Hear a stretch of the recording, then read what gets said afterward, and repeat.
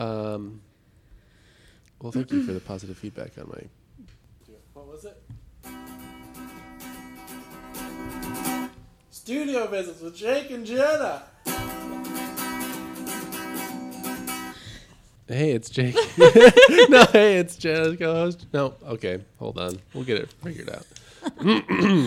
Hey, it's Jenna's co-host, Jacob. And I'm Jacob's co-host, Jenna. And this is Studio Visits, the podcast where we get our friends and fellow artists into the studio. We talk about things like... You're so anxious. It's I know, making I'm me sorry. anxious. No, I'm not that anxious. I'm just trying to sit close You're enough. real fidgety. I am a fidgety person. That's I know. why you I'm have like a I'm like a fidget leg spinner. swinger and like a hand jumper. Me too. Well, that voice you're hearing is our guest. You know about Studio Visits podcast, so we can just get right into it. Sure. We're joined today.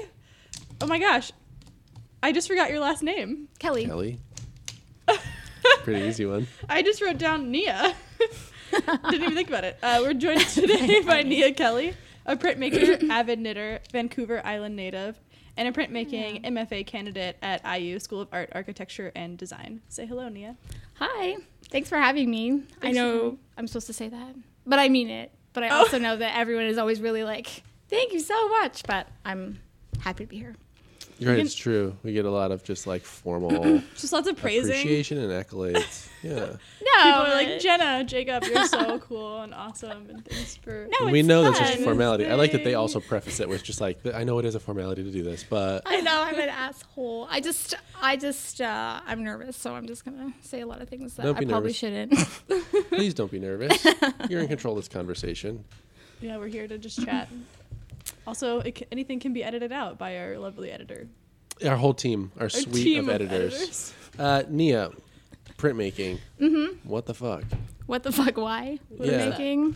What is printmaking? Let's let's start from zero. What is printmaking? Oh man, technical questions. It's a method to make two-dimensional work, and it's reproducible, so you can make multiples. Mostly, it was used industrially to make posters and propaganda, things like that. I work mostly in lithography, so I do the method where you draw on a limestone, and work in layers and build up images that way. So, yeah. Do you have a lot of stones? I own one stone. One stone. It's a baby stone. It's like 10 by 8 Okay. inches. But no, we just have stones at the school and we just use those. Oh, nice. So you typically have to work in a big studio, a community-based studio, where you have access to all this equipment because it's usually pretty hard to come by.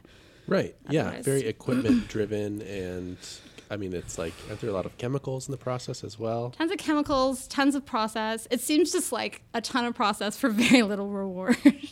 So I don't know. That sounds awful. But I think that people don't really realize the work that goes into making a single print. And the single layer print can be a ton of work, but then when you're working in like 5 layers or how you're distributing your colors throughout those layers, it just becomes exponentially more time consuming. So Sure. So why would somebody gravitate towards that? And what was it about it that made you want to invest all this time and energy? well, I think I started painting, and I used to paint with really thin layers, mostly transparent, sort of washes, things like that. So a lot of my painting teachers would just be like, you're a printmaker. You work like a printmaker. So I don't know. Then I took print classes. I think I really liked initially the marks and lines you get in intaglio. So you work mostly in oil-based inks on cotton rag paper. So it has this sort of really dense, rich quality, and you can't really get it in any other way. So initially I did intaglio, then I started making, I guess I did litho after that. Mostly I had no idea what litho was. I just sort of observed what was going on. Like in my undergrad, our studios were joined, and you would have to walk by the litho studio and you would see people like on stones, fanning things, like rolling things. It was just all sort of very mysterious. So I think for me, it was probably the process that interested me initially, and then also sort of some kind of similarity between how I was already working and how you traditionally work in print media. So So the images in your head were already almost set up to be printed, like you're saying, with the light layers and... yeah, I think like process and maybe in terms of surface quality, I was working in ways similar to printmaking, but I think I always worked more responsively and intuitively. So for me to go into print, you really have to then become pretty precise and really kind of imagine everything ahead of time. Then you have to like break it down, and then you have to figure out the order or how things are going to overlay, and like if you're going to go dark to light or light to dark. So there's just a lot more moving parts, and I think for me, I just find that really interesting. I don't know if the result is that interesting, but I think a lot of printmakers are process oriented. They just like doing it, and it's really active and physical, and I think that's a big part of it too. It's like a lot of planning and problem solving, it sounds like. A lot of problem solving, yeah. So then, have you?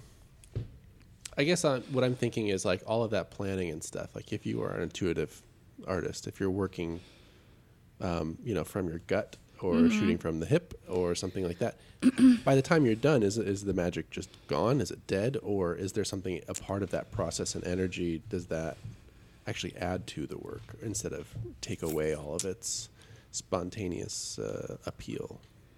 I think there's things that you can be spontaneous with, and then there's things you have to kind of control for. Like I think my images, I have maybe like a loose framework, and I can kind of explore different gestures or ways of applying materials that are intuitive, and then you kind of have to like work backwards and figure out how you're going to print it. Like I'll be like, I'm going to make a 4-run print. I think I want to use sort of like this family of colors, and then I might think about the order sort of after, kind of like problem solve it after I've drawn things. That can be difficult though, because I think sometimes I sort of would be better off working with an actual print technician. It's like I'll have an image, and then like someone who's maybe like a professional or a master printer would be like, oh, you need to break these up on different things and do it like this. And I think a lot of times I'll create bigger problems for myself because I'll just start doing something, and then I'll be like, shit, how am I going to print this at the end? And then I have to figure out ways to do that. So I don't think I compromise on like the spontaneity or the images, really. I think I just have to sort of negotiate with how I'm working myself. Yeah, when and where that spontaneity occurs, and in understanding and negotiating that in the process. I think like a lot of people who are sort of more technical and really technical in their printing sort of have a hard time imagining what they could be doing because there's a right way to do things. And I think that's a nice thing about sort of the artist printmaker collaboration, is because artists will come in and just be like, I want to do this, and they have no idea how to do it, and then the printmaker gets to like be exposed to a problem that they would never have imagined. So I think I kind of like to do that within myself, where I'll be like artist brain, and I'll be like, how am I going to print this? And interesting. so There are two Nias. two Nias. The artist Nia and the printmaker Nia. Right. What role do those drawings play in your? Because so do you keep those drawings that were like the plans for the work for the printing? I don't really do a lot of preparatory sketches. I mean, I might a little bit, but I think I kind of, I don't know, maybe this is too specific, but on a lithostone, you can work with a substance called a touche wash, and it's sort of like a watercolor-based thing that you can apply in different ways. And I think I'll kind of have a loose idea of what I want to do, but then how it actually looks on the stone, like it takes on a different quality, one that you couldn't get just through maybe using watercolors or whatever. It just has a different type of look. I don't know. It kind of looks watercolory, but almost like expansive, and it takes on this weird reticulation like quality. So I think that stuff is gone. You know, you do it on a stone, you print it, you have the print, and then you grain it off. Like you use like a levigator, which is sort of like a stone to grain down the previous image, so then it's lost forever. But that's kind of why those whole idea about editions exists, you know, so that like it's gone, so there's only 10 of them, and then that's it. So when you're drawing on the stone, do you call it drawing on the stone, or do you? Yeah, people call it drawing on the stone. You can get more than one print from that. It's not like a mono print sort of situation. I mean, if you do it on a stone, you can get hundreds, but it's just a matter of like if you want to be doing that. And I mean, I think I don't know that well, but I think a lot of professional print shops will not necessarily print the entire run on one day. And you can keep that stone for as long as you want. Like you can, like it's called like opening it up. So on a lithostone, you've got like a reservoir where you roll this ink into, and that reservoir has been created through like a greasy substance and then an acid applied that like burns it into the stone. So you store it in black ink, but you can wash it out and print it in whatever color you want. So you can do that over and over and over again. And if it's on a stone, you can also like print it hundreds of times. It's just sort of like sheer physical strength, like how long you want to be doing that for. Okay. And then when you're totally done with it, you can grain it off, or you can roll it up in black and store it. And with oil-based inks, they never really dry in the stone, so people will buy like old lithostones and it'll have like an ad on there or something, and you can just like open it up and print it. And so that's kind of fun. You're like, what's on here? And then you can print it. So in that way, you can keep them forever. But I think in terms of additions and driving up the cost of a print or something like that, they'll be like, that's it, it's done, and they get rid of the matrix so that you can't reproduce it. Right. Yeah. And then you have to have the money to be able to have more stones. Like if you're wanting to save your, like you're drawing on the stone. You'd have to have like a huge stone library. You'd have to like be like, all right, I can just like put this one on the shelf and grab another one. Yeah. But it doesn't seem like as much of a luxury here. Kind of like screen printing in a way, where you could like print a bunch of things with one screen. You know, where you're cleaning it out and like exactly. Emulsifying it or whatever. Yeah, it's exactly like that. And like with litho, you can work on a photo plate too, or what's called a ball grain. It's kind of like an aluminum plate that acts like a stone, but it's not a stone. So you can save those things forever. You can't really reuse them. Use them once, and then you can't take the image off, but you can have it. So then how does this translate into some of the 3D things that you've been making? Like, I think you call them fishtails? I have like 3 patterns. Since I came here, I think I kind of came in with an idea of what I wanted to be doing, and I have always sort of done something and then kind of like appropriated from myself and like changed it in some way. So I just think that idea or that way of working has always been something that I've done. But I came in sort of with the idea to make this absurd sort of object of a book, to just use these like really minimal shapes. And I just wanted them to be interacting and kind of exploring like proximity and form and how they're moving in space. And initially it was just black forms, and then I added in color, and then I eventually just went to blind embossing, which is when you just print the plate, and so it just has like the edge essentially, and it's just like a white impression. So my whole book I did with copper plates, shaped copper plates. And I did what's called like mesotinting. So it's basically, you just like mark up the plate to get it to print a pure black. So they were really flat and really black and really rich. And I just sort of, my book is like mostly that. And then I went into what's called like alipupe wiping, or it's like select wiping. So you put on a color and then you take it off. And so I was essentially, each of those pages in that book is like a unique print. So they all kind of function differently. And then from there, I just kind of went up in scale and did like large lithographs. And I don't know, I just sort of was like, I wonder what these would look like as 3-dimensional shapes. Where you then start to like sew edge to edge, and I kind of just like imagined them. I took like each of my 2D form or shapes, and I just like imagined and created out of like sculpture foam what it's 3D. I don't know, form might be, and was totally intuitive. Like I didn't have a plan really. I just kind of like took that one flat plane and then did the rest of it. And then when I got a shape that I liked, I kind of just stopped. And then from there, I made I made patterns based off of those shapes so that I could reproduce them. And so then I've just been playing with printing those shapes in various ways and various methods with like different materials and marks, and then like turning them into the 3D forms. So there's like this relationship back and forth.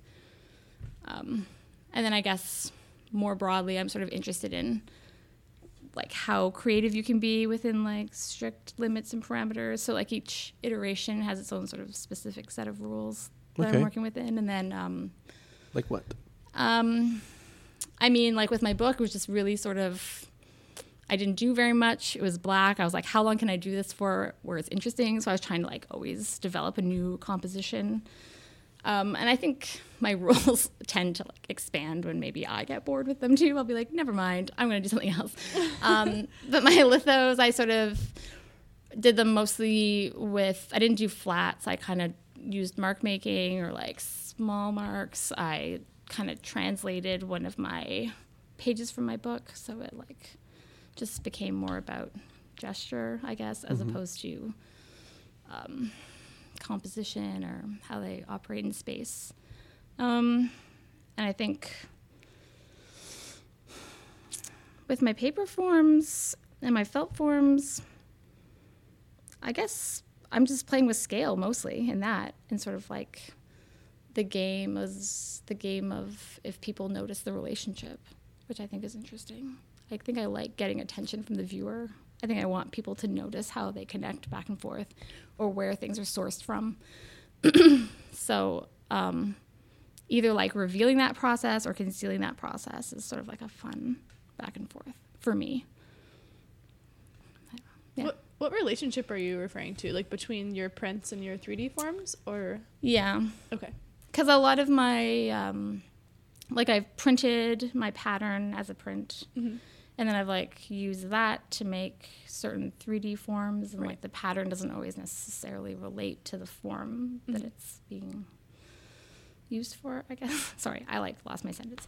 And then I'll just have like maybe a print that's got like a big shape on there, and I've like cut it up and made a really small form. So there's maybe like an angle that you might know belongs to that other shape, but it's on this shape. So kind of just deconstructing things and then seeing if people can kind of piece it back together. Which is interesting because you're kind of like piecing together too, right? In some instances. Are you ever showing your prints along with your 3D forms? I usually have. And I guess I'm now at a point where people are kind of asking me if they need to all be there together, if it's too obvious. I'm probably too close to it to really have like an actual opinion. Like I think I like all of the steps and phases, so I don't know how necessary it is to lay out that entire sequence. Right. Because like sequencing is important to me, and maybe eventually like playing with the sequence too, like manufacturing how things evolved or the order of things might be like another sort of fun way to explore it. But well, it kind of sounds like the same reason that you got into printmaking is like that idea of like order of operations or like problem solving and like sequencing and right. Yeah. Which is pretty. It's nice that that's coming through in the work that you're making now too. Yeah. So is that conceptual territory for you, or is it pretty strictly formal and process based? Like do you have is there conceptual ground or anything that you're hoping to communicate other than just like formal relationships? I mean, I think it kind of speaks to the creative process, I suppose, in general, and how ideas are maybe spurred on by process. I think for me, I definitely get a lot of ideas when I'm making things, and I guess sort of the game of how those things evolve, how we get ourselves to create those ideas, and then also I think just sort of following these things into sort of an absurd area, like where you're so stuck on like the process or the rules or the steps, it starts to get beyond yourself and create these sort of really weird iterations. I suppose that's what I'm interested in. Is finding some sort of limit or extreme, some sort of... Or like, yeah, it's like you've got these limits, but then it leads somewhere limitless. So... At least somewhere where? Like limitless. Because I feel like I'm always like, this is the end, and then it just like keeps going, and they kind of just keep getting more and more detached from the source. And I find that really fascinating, I guess. That it's like this ever-giving well of like expression and creativity. But. Interesting. Sounds like a nice place to be. Do you ever want to try to find that limit? Like, do you think so like you're saying that it like you put limits and then it leads to something kind of limitless, but is it truly limitless, or like is it just about like more exploration in the same thing? Or I don't know, do you ever want to like chase that down And like put a stop to it? Yeah. I think that would probably lead into making things perfect, which I don't think I'm opposed to. Like, I think this whole year now with like thesis and like you only have this much space is like a new sort of limit or rule to operate within, and it's like The space to exhibit in. right, or like Okay. that's too many, like you need to have a number. And I like that idea sort of like for my forums. I'm like, okay, I'll have a number, and then sort of starting to sort them by like grouping, or like what is this one about and what is this one about, or like how are they connected, I guess, because a lot of them will have like a sketchy little print that has the pattern on it, or other ones are just felt, or other ones are just like bigger prints that just look like color, but they all kind of come from the same thing, but they sort of are about maybe something slightly different in each of those iterations. So I kind of like having maybe that I have to operate within. I feel like if I gave myself really strict rules, like you're not going to make any more of these, it would probably force me to become tighter and more perfectionist with what I'm doing. I don't know what else. I don't know exactly what kind of things would come out of that. When did you start to figure out or piece together the fact that you needed those, or that you really wanted some design constraints on projects that you were working on? I think I just like having something to come up against. Yeah, definitely. I don't think I can work very well without some sort of restraint. I think that's especially true for abstract artists. I think people who work more realistically have things that they're always trying to get to. And I think if you're sort of like, I tend to be pretty accepting or like intuitive. And so I think I just sort of was like, I can't just do whatever. I need to have some kind of, I don't know, like a straight jacket. No, I don't know. Like a room to kind of like function within. It's like a thunder jacket for an artist. Yeah. It's like when dogs get scared of a storm, you like put a heavy jacket on them. And then they feel better. Yeah, with like a a hug machine. With a big hood on it. Yeah, those jackets have always looked interesting to me. It's like a simultaneous security blanket and like but it's constraining. Did we talk about those? There are these like heavy sand blankets. Have you seen those? Flat? They're like they're kind of like snuggies? quilted looking, but they have sand like in the sections that are sort of quilted, and the gridded quilted, not like crazy like I just like started imagining some crazy quilt Floral patterns. quilted? Yeah. Just like on a grid. And yeah, they're like heavy. They're like 10 pounds or something. And that sounds great. They're for anxiety or like Right, like a But like a hug machine type of. I think so, yeah. I like that idea. I feel like that would feel nice. Yeah, it seems like it would feel nice, but then it seems like potentially anxiety inducing, and it's it's like I feel like it could go either way because you're being like held down, but it might be nice to feel like somebody else is there with you or something. I don't know. Yeah, maybe like when you're really, really upset and then someone just like hugs you and you like fight and they're like, I hug you tighter. Yeah. You're like, okay, fine. But in blanket form. That is like good form. Yeah. Yeah, it seems like maybe, I don't know. It sounds nice. These constraints, I think that's where we might be similar in artistic process. And I think you're right with artistic, I guess with the motivation behind, approaching realism or figurative work or something like that. That benchmark is an accurate representation of something, right? And when that something becomes a little more conceptual or abstract, it's about how you navigate the discussion of that something that informs, like your research into it, or also like your conversation with your audience, about that topic. And I think I learned pretty early on that I was really good with assignments, like in school. Like I was good at taking the constraints of an assignment, opening them up to my own idea, and then kind of working in things, kind of like always pushing a little bit outside of the boundaries of it, but making sure I'm at least checking off the boxes and just. I guess, I don't know. It was like the goal is to impress. The goal is to I guess, think outside the box in this way. Like use these as a jumping off point. In my undergrad, a lot of the first jumping off points were kind of a word or a topic. Okay. And so then I think that led me into making more conceptual work because they became, abstract concepts or design constraints in that respect. So I feel like I worked so poorly within assignments and constraints. I just couldn't handle it in undergrad. In fact, I took more independent studies so I could actually make the things that I wanted to make. I just remember in my intro to fiber class, the assignments were so specific. I hate that it was so frustrating. We did this deconstruction and reconstruction piece where we just cut up canvas and sewed it back together, and then we did an embroidery piece. I can't remember what the third piece was, and then the last one, the faculty was like, "Hey, we're going to you guys, for this one we're going to be a little more open. You get to do whatever you want, except you have to use denim." So it was all these really weird random constraints, and I was so stoked because I had some ideas on things to do, and then it was except you have to use denim, and then I was why? I don't know. So I just never worked well within weird limitations.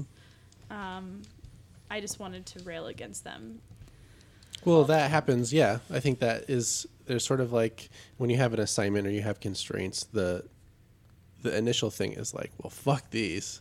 Yeah. And it's well, okay, I can't throw everything out. You know what I mean? I have to do something. But when I got here, and when I got to my thesis year in undergrad, the idea was to give myself assignments because otherwise I would just be kind of going off in all directions with no real no real goal, no real aim or purpose. I would never know when I've kind of started or approached what I was aiming for. There was nothing hotter or colder, there's no gauge for that.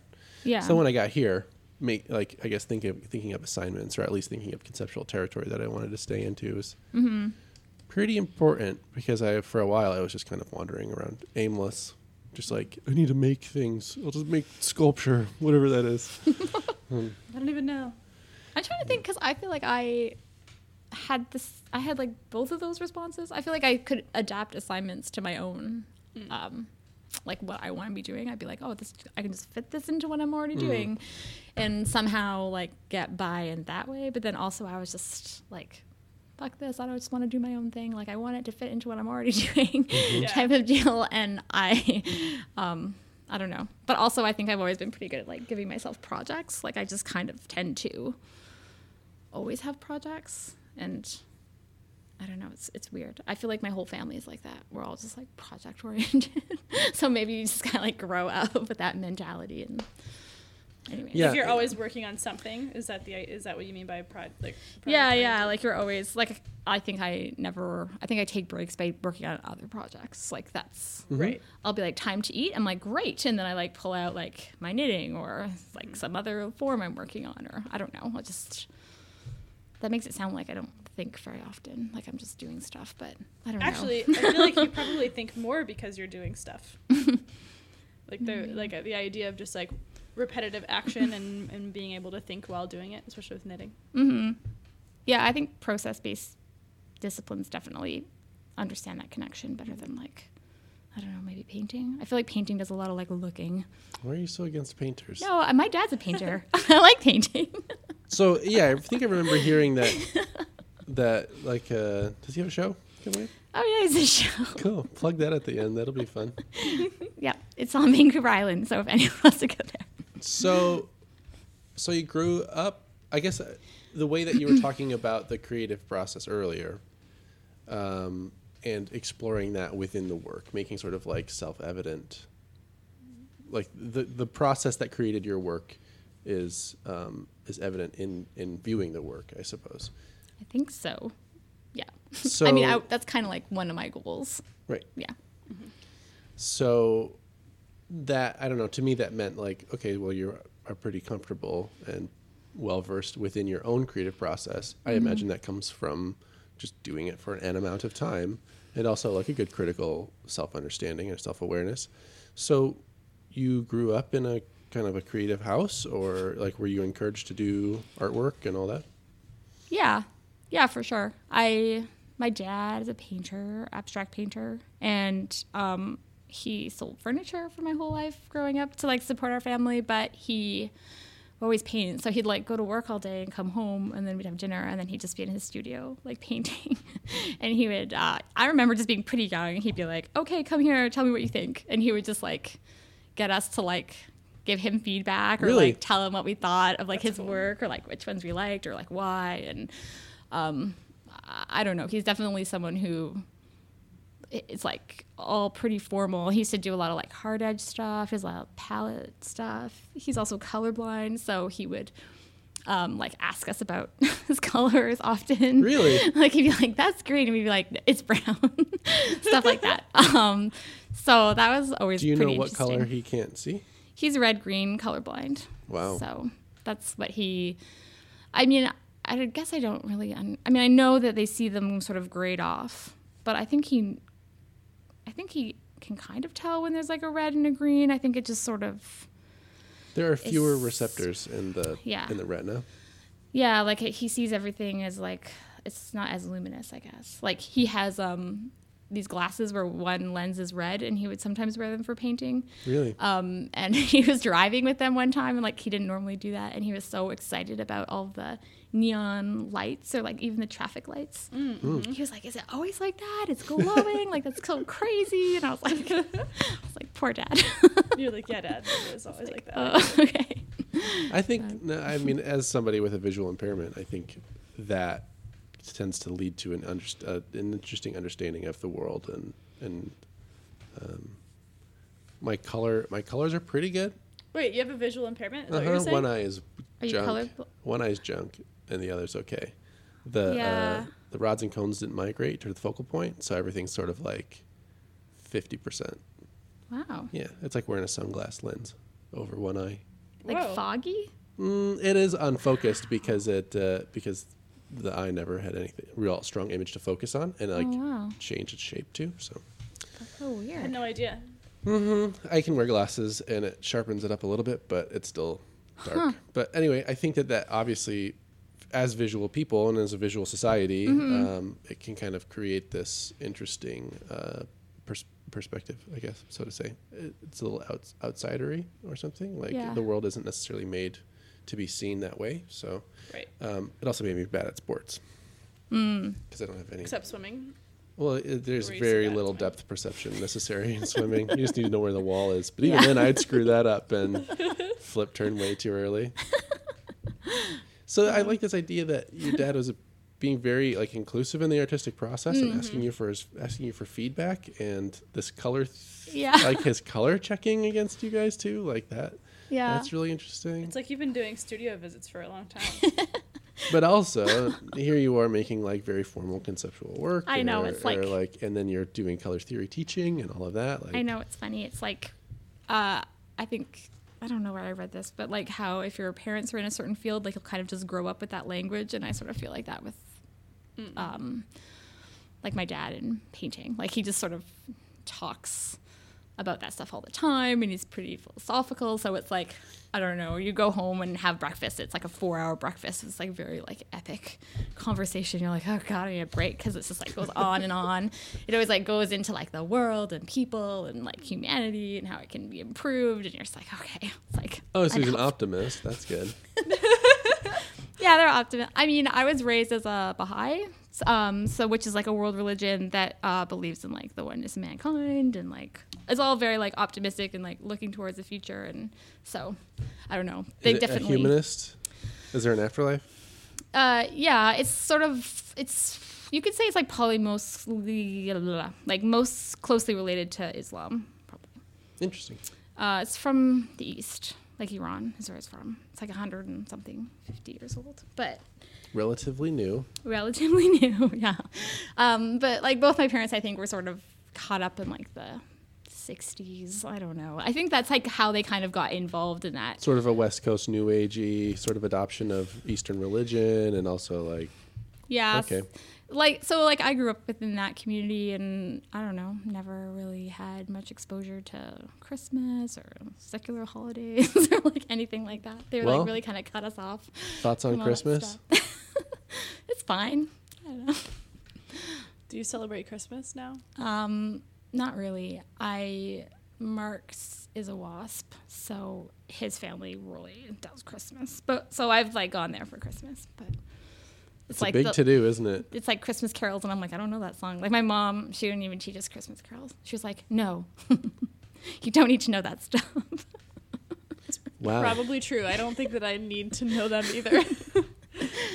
Yeah, it's funny. I just do. I don't know. I've always considered myself like not lucky. I'm just, or I guess I'm minorly appreciative of my Catholic upbringing, just because of how it led me into art history in a different way. Like I have a very strong understanding of the Bible and the stories in the Bible and like the life of Jesus and all this other stuff, which is for the longest time like the church was the patron of the fine arts, and so it's like that's where all of these characters are referenced, and so then we get to kind of see the conceptual ties between object and object and concept, or image and concept, and narrative storytelling in that way.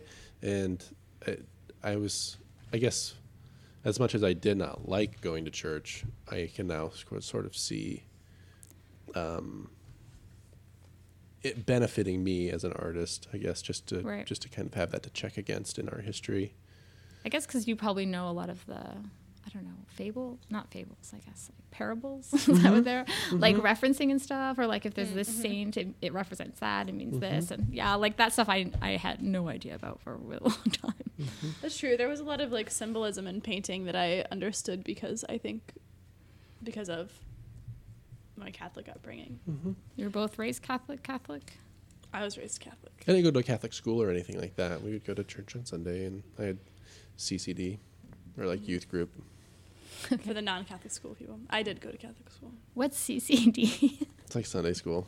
Okay. What does it stand? Do you know what it's an acronym for? Catechism? I don't know. I don't know either. I forgot. Interesting. My mom used to be a CCD teacher. Boring. I think it wasn't her job. I think maybe she It's probably a volunteer got paid thing. extra for it, or maybe it was just a volunteer thing. That'd be the last thing I'd want to do. I think she was into it. I don't know. She Be a liked teacher. Yeah, I think it's a bit late. You are a teacher, Jacob. Sorry. I am. I actually really enjoy it. I gave my students a really impassioned speech, and I sort of felt like a football coach, like it was halftime, and Clear so eyes, we've full been, hearts. we've been down to the next 40 minutes for the next 40 years of your life or whatever. And Oh, jeez. no, I'm kidding. That's like the bad guy's speech in Varsity Blues. Oh. He's just like, you live this moment now and it'll last forever. And then James Vanderbeek comes in and he's just like, the next 40 minutes for the next 40 minutes. And then we'll go live the rest of our lives. Like, he's just like, don't make this your best moment, but make it a moment you're proud of. So. And you just have to make it through 40 minutes. Yep. So I told him, just do your best. Just really try hard, because you don't know what you're capable of until you push yourself. And they seemed emboldened, and That's good. yeah. But also, it's like we were talking last night about grading, and I'm just like thinking about just negotiate their grade with them, like sit down at a table. So Jenna, what grade would you like? I would like an even A. An even A, so like a 90%.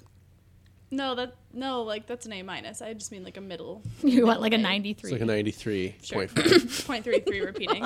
Okay, If I so could. of the 3 drawings that I've asked you to pull out of your portfolio and present, which one of these just like showcases your ability to use value in a drawing? Why am I taking a drawing class?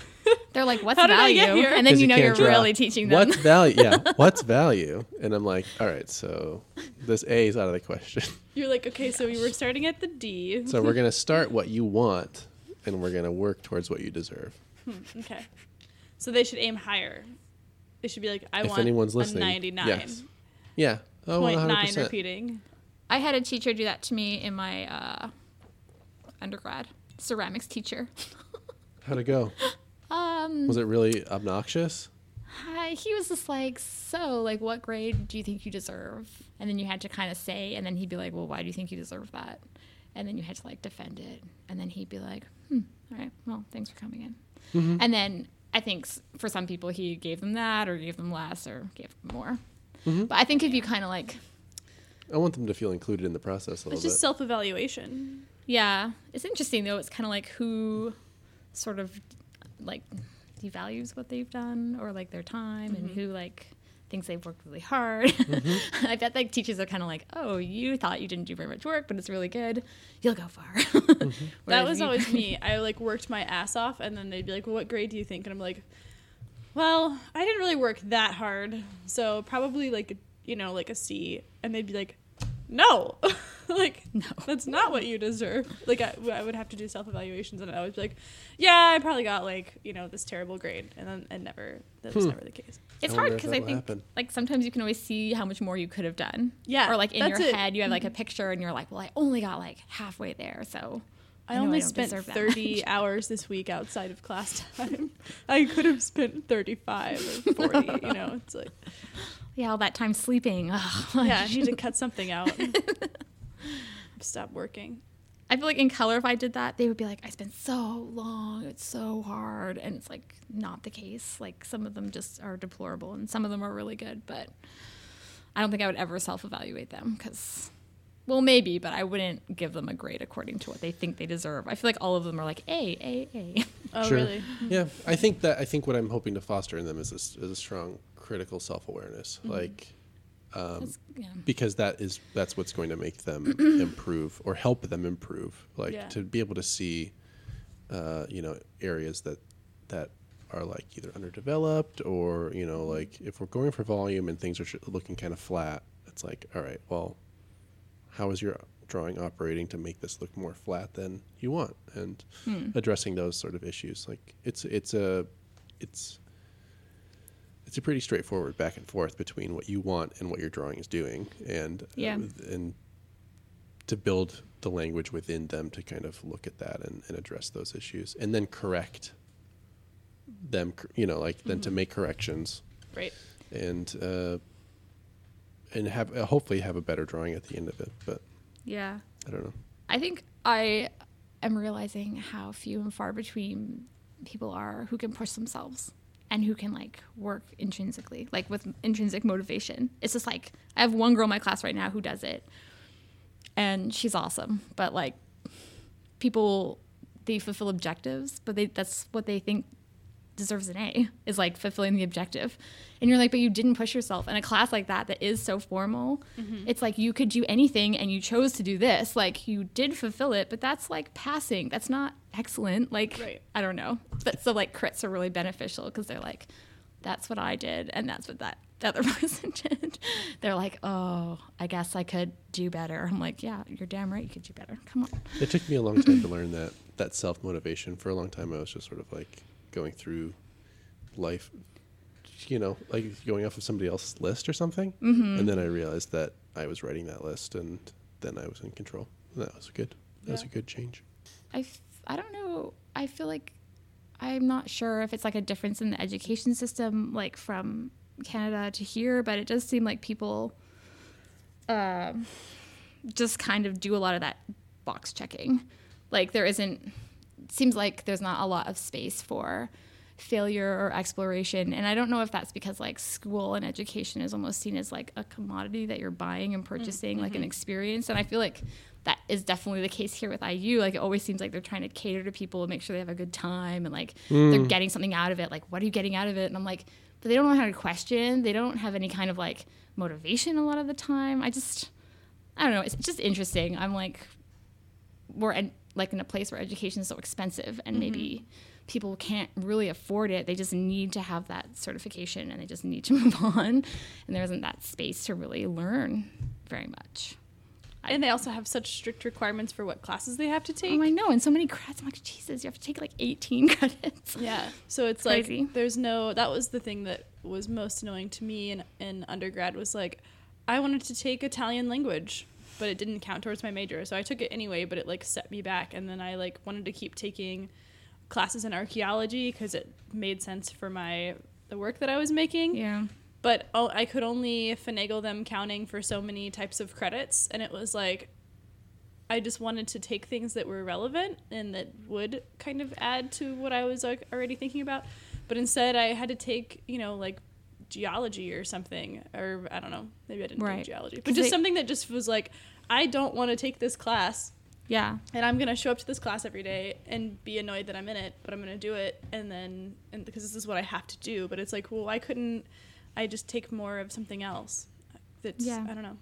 It's like the superficial well-roundedness or something. But it's like you come out not really knowing very much. Like our undergrads in printmaking, it's like they have one class per discipline and that's it. There's like no upper level print classes. It's just sort of like, oh, you can take it more than once. Right. But then exactly, like, how does it fit into your requirements? Like, is it actually an upper level class, or are you just like taking an independent study essentially and not really getting any feedback or learning very much? Yeah. I don't know. I just feel like, why don't they teach people how to learn? Because that seems like the thing that's going to help them for the rest of their lives. Is learning how to ask questions. Teaching people how to teach. I know. So that they can teach people how to learn. Yeah. Maybe, I don't know. Yeah, I thought we would get more instruction on how to teach. I actually... Yeah, me too. I was like, oh my God. I thought there'd be a class. Yeah. At least a semester. Where they're like, here, this is a regular schedule that you're going to, and these are the meetings, and this is an instructor from like... Yeah, this is how to run a critique. This is like... The Center for Innovative Teaching and Learning. Yeah, just way more than we had, but you learn by do. I don't know, I think it's like a learn by doing. Yeah. And it's kind of crazy that they are having us do that when people are paying a lot of money. I know. And it is like a form. It's not an upper level thing. It's not something that we're like... most of us are super well versed in. Like I kind of have to backtrack to think about drawing. A lot of those classes were done pretty early in my school career anyway. And it's just like they're getting like a bargain teacher, not bargain teacher. I guess they're paying us more, but like they're getting, it's just weird. It's just weird that they're getting an inexperienced teacher to teach them something pretty important. But I feel like the students are getting something different from us than they would a more like experience. I think there are other benefits. Like I think the way that we think as graduate students is helpful for the students in a totally different way, because we are like, or at least in my class, I kind of like push them to be a little bit more exploratory. Like I give them guidelines, but I'm like, you can break my rules. You just have to tell me why, like, please break my rules. Like, here, like, impress me, make me jealous. Yeah. And some of them do, and they do it. Like, one of them was like, hey, in the first project, he was like, I can't get the white foam board to look clean, like as clean as I want. I want it to be really clean. And he was like, I didn't see it like specifically in the rules, but like, what if I painted it white, like after I make it? And then it's like really clean. And I was like, you should paint it white. Like, do that. Because he was the only one who was like, what if I like kind of bend to this rule or do this thing that's not required, but I think will actually benefit the objectives because it was like supposed to be clean. So I don't know. So he's like thinking, and you're like, yeah, I think. I'm like, yeah, keep doing that. So, but I don't know that other instructors would do that. And also because it's fresh every time. It's like, in my undergrad, I took a foundations class. This 2D class is kind of similar to like the color class that Nia's teaching. And the instructor had taught it for 25 years and was bored, like so bored. Like, yeah, was very, very well versed in it, could teach it with her eyes closed. That was the problem, is that it was just boring for her. And it was really clear.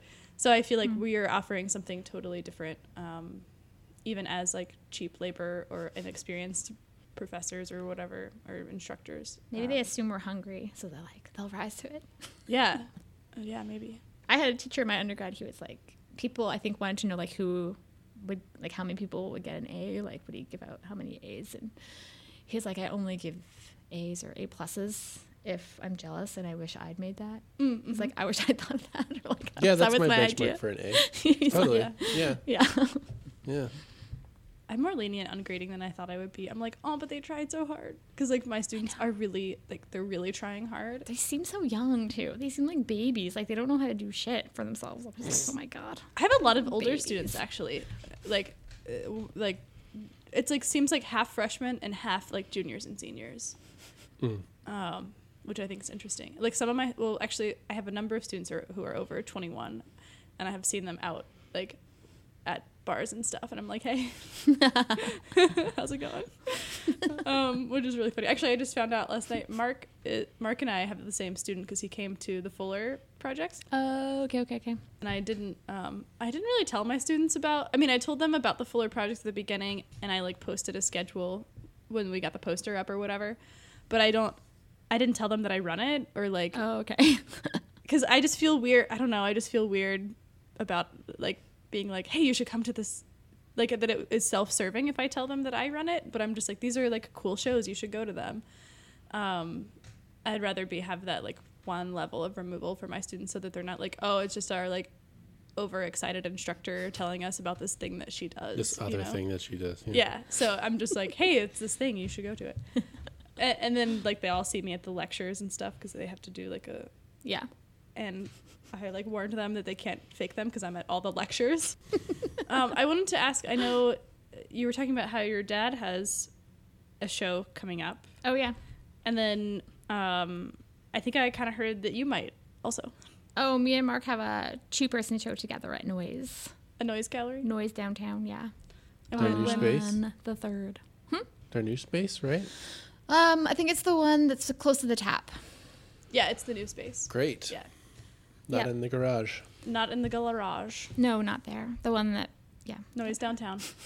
Yeah, and I think the opening's going to be on the next first Friday, Okay. November 3rd. November 3rd. Oh, so November 3rd. Okay, so that's like really soon, right? yeah. Okay, cool. Well, that'll be good. Because, like, haven't really done any preparing for that, so. Have you two exhibited together before? Not just the two of us. We were in a show this past summer through, like, some print alumni in Kokomo there at the IU Kokomo campus. And we were in the same room together. We had stuff. But I think for this show, we're going to kind of, like, make a collaborative, like, there's going to be some collaborative elements that will maybe be hopefully subtle. But we'll see. Oh, that's great. We'll see if people notice. And the Kokomo show did Zach. Oh, yeah. What's his last Zach name? Carlisle Davidson. Okay, he Yeah, it was him brought that, that in. yeah, him and his wife sort of organized that, I think. Oh, It was cool. nice. It was fun. Yeah. And so is there a theme for your 2-person show? Have you decided that? Or is it just like, this is what happens when Mark and Nia work together on art? Here it is. I wrote something and I can't, like, really remember right now, but it's going to be called Feedback Loop. So I think it's kind of just about, like, well, I kind of work in this, like, circular motion, and he sort of likes to take lines and sort of recontextualize and reform them in sort of, like, lines that are used in sort of, like, our common, it's like lexicon, the, like, term. It's like lines that are often used to sort of describe things, like common visual language, and I guess just sort of using those to sort of create, like, spaces or sort of take them out of their context so that you can kind of just see how they allude to stuff that you're used to, but maybe you're sort of somewhat unconscious of that influence. And I guess we're going to just kind of, like, bring it together in some way, that sort of way of working. That sounds cool. 2 printmakers in Can't one wait. house. Seems extreme. Do you guys have a lot of art on the walls? Yeah, it's like all my art. Yeah. As I'm an asshole. We have some big paintings. I don't know. We came here with a lot of art, and then our house is very small, so it's like, but We should do a trade. I kind of want one of your little forms. yeah, sure. If you can part with one. It's funny because I think printmakers are often, like, pretty anal, and I'm, like, not at all like that. It's just funny that I ended up in printmaking. But anyways, I don't really think of myself as a printmaker. I just think of myself as, like, an artist in general. Yeah. I think some people are very connected to that term, and I'm like, I just like doing things all over. So Me too. yeah. I That's think, something well, I yeah, struggle with. there's going to be some sort of interaction and intersection between a craft and or an artist tradition and an artist, I suppose. Like a technician, you know, like Yeah. you you were saying about being a printmaker for an artist. Mm-hmm.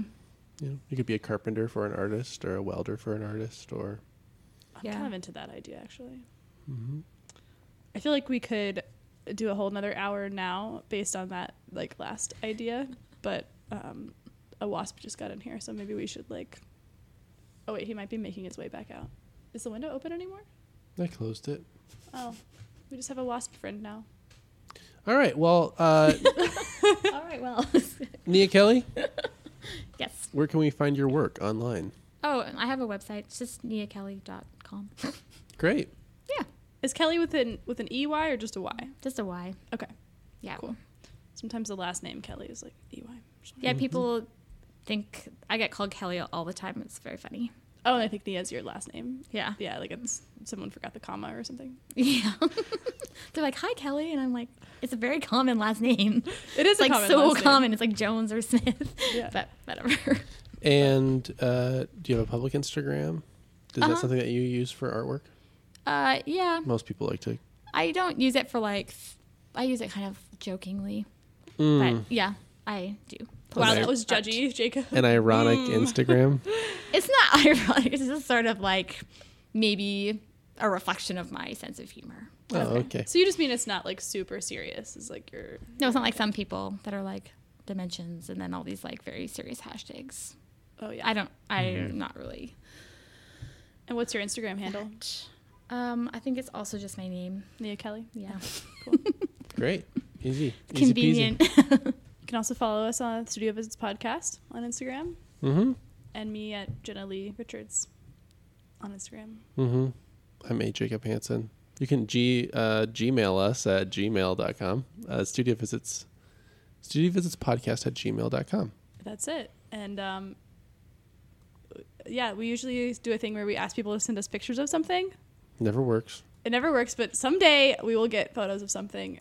You want to help us pick, Nia? Pictures of. Just like 1 week it was like light bulbs. They're wieners. No, that would not be preferable, actually. I think Jenna asked for their feet once. I did. Yeah, that got weird just because Jenna's got a thing for feet. I don't actually have a thing for feet. Like without She's shoes. got like and like crusties in between the toes and gross. stuff. You're like toe jams. That's my thing. She's a real freaky dicky lady. Totally not. Can we edit this out? This went downhill pretty fucking fast. Okay, what I'll should we say have that. them send us pictures of? I was just Any gonna say thoughts, like Em? sharp objects. Oh, sharp I objects. like that. That's good. Sharp objects. Yep. That's Scary. what we want pictures of. Ooh, spooky Yeah, for Halloween. Halloween themed photo request, sharp objects. Thanks.